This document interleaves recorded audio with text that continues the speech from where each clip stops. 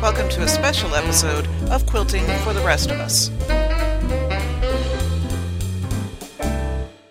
Hey everybody, this is Sandy, and I just wanted to record a little bit of an episode that I'm calling an intermezzo, and to borrow a musical term, an intermezzo is a movement that comes between major sections of an extended musical work, like in an opera.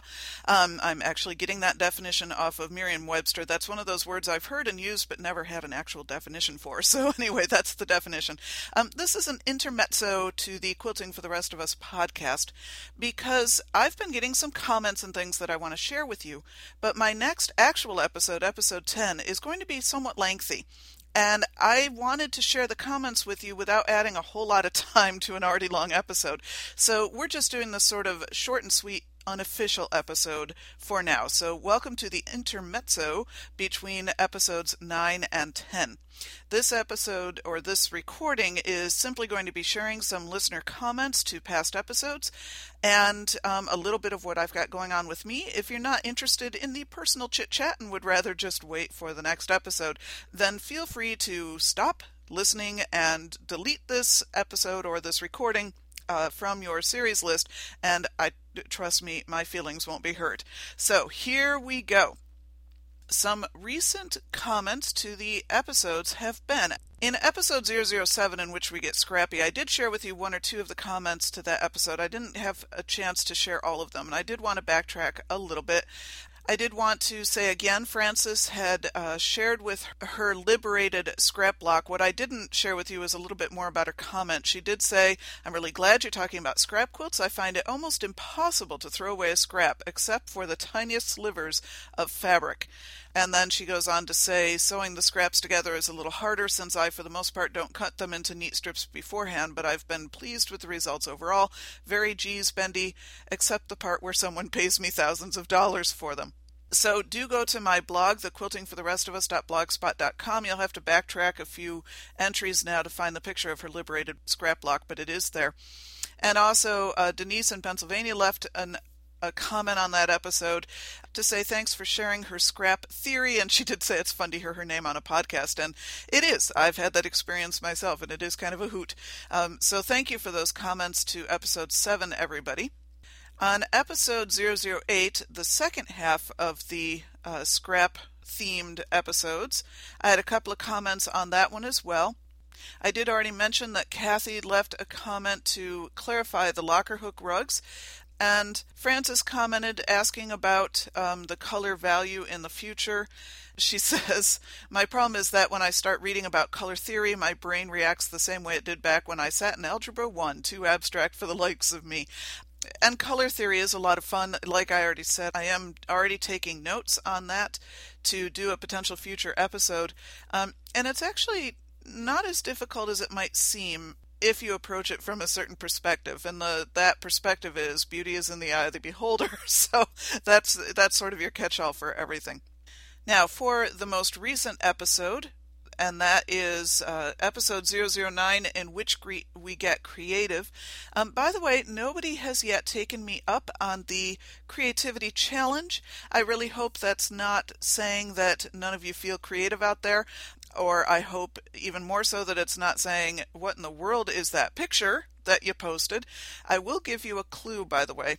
The image in the photo, I was actually taking a picture of a barge on a canal. So if that helps you feel any more creative, please take that as the background to the image. I just really loved the interplay of colors of the rust on the side of the barge and the man's shadow juxtaposed against it. That's probably one of the favorite photos I've ever taken, and so when I had a chance to post it for this, that was really good. The couple of responses to episode 009, in which we get creative. Mary Sarah Brady, thank you. I think this is the first time you've posted, so thanks so much for leaving a comment.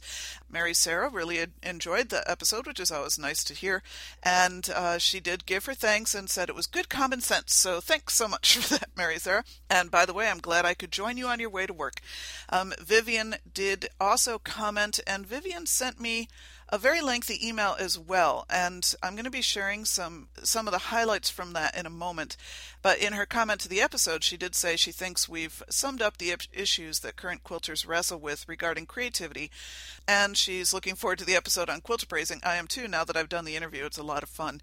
So please do keep commenting on the episodes. Like I said, it really, not only do I enjoy reading your comments and how you're responding to the episodes, but some of you are talking back to me, and I really appreciate that. It gives me something to then work off of, and many of you have made suggestions about future episodes that are going to be up and coming.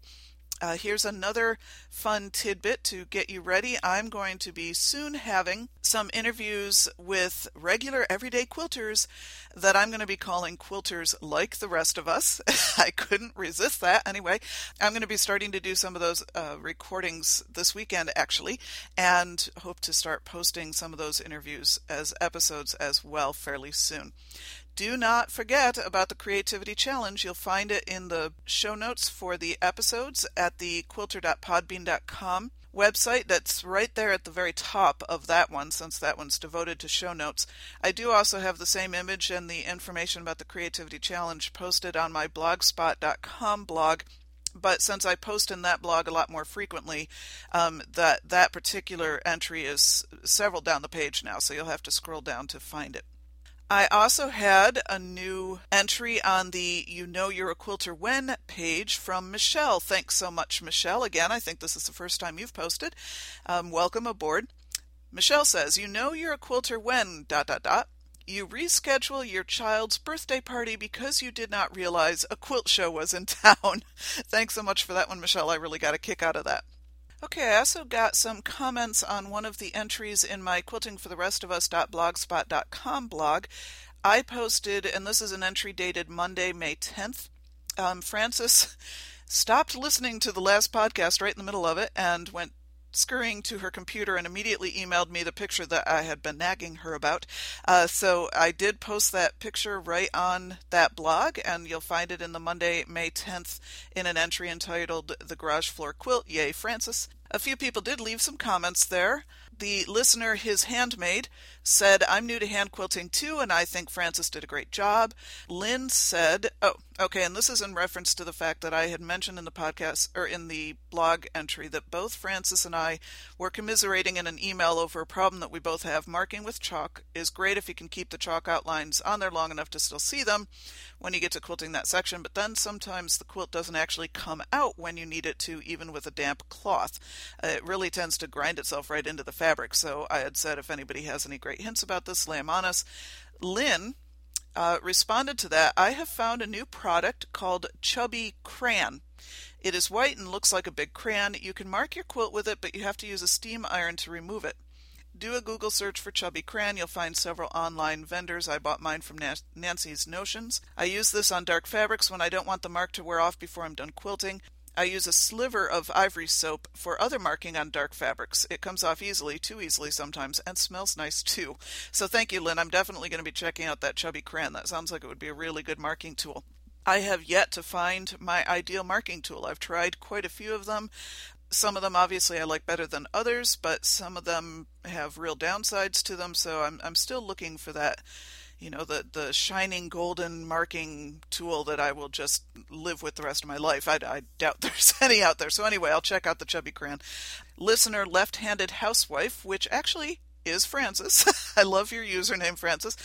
She also commented, thanks for the kind words about my work in progress hand quilting, Sandy and His Handmaid. I'm enjoying it even when being harangued by certain unnamed podcasters to give up the pics. I might give the ivory soap a try. At least you can be sure it'll wash out, Frances. And by the way, I only harangue people that I know can handle it. So thank you so much, Frances, for sending along the picture and being such a good sport about my teasing. I do also have a new blog entry, which refers back to a previous episode as well. If you recall, I had mentioned that Vivian had, in an email to me, talked about how she organizes her scrap quilting projects, but I'd forgotten to actually ask her permission to post the picture, and I didn't want to do that before I got her permission. So she did, after she heard the episode, she did email me and gave me permission to post it. So I have now posted that photo and a little bit of information on the quiltingfortherestofus.blogspot.com blog, and that one is the Wednesday, May 12th entry entitled Update on Listener Comments from Vivian. So definitely go and check that out. Now, in an email, Vivian also made a few other comments to me about the creativity episode.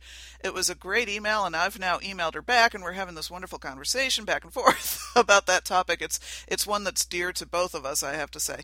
And I did tell her I was going to share with you some quotes that she sent me, some quotations she sent me in this email and about creativity, and they're just wonderful quotations, so I did want to share them with you.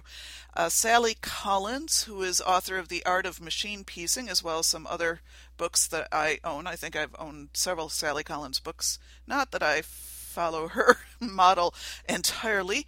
I may dream to someday. But in any case, Sally Collins wrote, "I have learned that I do not actually create anything new, but rather I take inspiration from the things I see around me, from events that happen to me, or often from serendipity.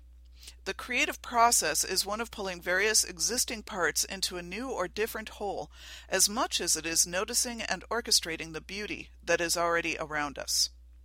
Vivian also shared a quotation from Sean McNiff, author of the book Trust the Process, An Artist's Guide to Letting Go. "You have to give art the chance to happen. You either have to keep working through the painful periods, which is rough, or you must find the strength to return to your art when you're ready. This can be rougher. But in either case, don't be put off by the feeling that a real artist wouldn't have these doubts, these struggles. It's simply not true." And then lastly, Vivian shared with me another quotation from a completely different world of art. Film director Quentin Tarantino, in an interview about his last movie, Inglourious Basterds, said, "You've got to make a movie about something, and I'm a film guy, so I think in terms of genres. So you get an idea, and it just moves forward, and then usually by the time you're finished, it doesn't resemble anything of what might have been the inspiration. It's simply the spark that starts the fire." When Vivian shared this one with me, she replaced the words movie, etc. with quilt-related things, so I'm going to read it back to you now with Vivian's edits, adaptations. "You've got to make a quilt about something. And I'm a quilter, so I think in terms of quilt styles. So you get an idea, and it just moves forward, and then usually by the time you're finished, it doesn't resemble anything of what might have been the inspiration. It's simply the spark that starts the fire." Thank you so much for sharing those with me, Vivian, and I'm glad to be able to share them with others. Those are really great quotations to keep in mind. So again, everybody, please leave your comments on the show blog at quilter.podbean.com, or read the blog and leave your comments there at quiltingfortherestofus.blogspot.com, or email me at sandyquilts@gmail.com, and that's Sandy with a Y and quilts with a Z, or follow me on Twitter, same username, Sandy Quilts. Or I do finally have my Facebook page up and running, so if you're in Facebook, just do a search for Quilting for the Rest of Us, and the page hopefully will show up. If it doesn't, send me an email or something, let me know, and I'll send you a direct link. Just to let you know a little bit about what I've got going on personally right now, I am mostly dodging a whole pile of plastic bags that's sitting in my sewing room right now because I am going on a quilt retreat this weekend. I'm very, very excited. My guild... I'm sorry, we're not officially a guild. Something to do with not having bylaws or something like that. We're sort of a renegade group. We don't want no stinking rules. So I think we're technically called a bee. But to be honest, I cannot hold my head up straight when I say, "Oh, I'm about to go to bee tonight." So I call it a guild. Sue me. Anyway, our guild has retreats twice a year, and I have not been able to make it to one since a year ago, October. So that's a really long time. And I miss it. It's a lot of fun to do. So I leave first thing Friday morning, and with a little bit of in and out here and there because I've got some stuff going on at home that I need to scoot back for on Saturday. But I will be there until Sunday afternoon. and I've got just a slew of bags that have various projects in them. As I've mentioned before, I'm mostly doing some stash busting while I'm finishing up UFOs. Unfortunately, all the UFOs I need to finish really need to be machine quilted at this point, and I prefer to do that at home because I have a sewing cabinet with a recessed top, and I can expand up my space and everything. It's just a much more comfortable setting to do machine quilting, so I rarely bring that kind of thing to do on a quilt retreat. When I'm on quilt retreats, I tend to do smaller projects, or I'll do piecing because that's something I can do in a more contained area. So I've got a bunch of stash busting projects. Remember my reference to the whole interfacing and fusible, all that kind of stuff. Most of these projects are tote bags and purses, a couple of other sundry items. And then I've got just a slew of batting that I have to bring because I've also got some charity quilts I need to finish off, and I'll be probably talking more about those later because I suspect those are going to be an experience to work on, so I think I might get a podcast episode of those somewhere down the line. But anyway, I'm really excited. I will be posting this weekend's episode before I go so that you won't miss out on the interview with the appraiser. It was a great interview. I really enjoyed doing it. I've got some photos that will be going along with the episode, so you'll be able to hear it audio. If you're listening to it while you're driving or whatever, that will be fine. It'll be a little more clear to you. Certain parts of it will be a little more clear to you if you're able to hop onto the blog and look at the photos, and I'll caption the photos so that you know what they relate to in the episode itself. I am making some plans to do some video podcasts later on. They will not be videos of me doing any sewing because that's something that just needs to stay in the privacy of my own sewing room. But I do plan on maybe doing some videos of shop hops, some shop visits. Maybe I'll take some videos while I'm on retreat this weekend if I can get my quilting friends to allow me to do that. But remember what I said about doing some interviews of quilters like the rest of us? I'm going to nail some of those puppies down this weekend at retreat. And you know that means they could get a little silly because one of the hallmarks of a quilt retreat, you don't get a whole lot of sleep. So we might get a little punchy, but that should just make the interviews a little more fun. So I think that's it for this intermezzo to the episode, and I hope you enjoyed listening to the listener comments. And again, in another couple of days, you'll get the actual real live episode 10, in which we chat with an appraiser. Thanks a lot, and until another couple of days from now when you hear the next episode, go get your quilty on.